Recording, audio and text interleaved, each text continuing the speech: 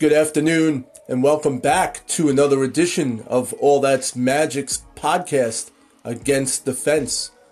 I will be your host with the most. I am Vindini, and for the next 30 minutes, that's a half hour for all you little people out there who don't know how to tell time yet. I will be taking you, the listener at home, on a guided tour through the fascinating world of magic and illusion, mayhem and confusion. So sit back and relax, put your feet up, get comfortable, and stay a while. And whatever you do, don't leave the room because you might just miss something. And a good magician knows that you should never repeat the same trick twice. Because when it's gone, and you're just going to have to stick around till next week. Tune into the show to hear what happened all over again.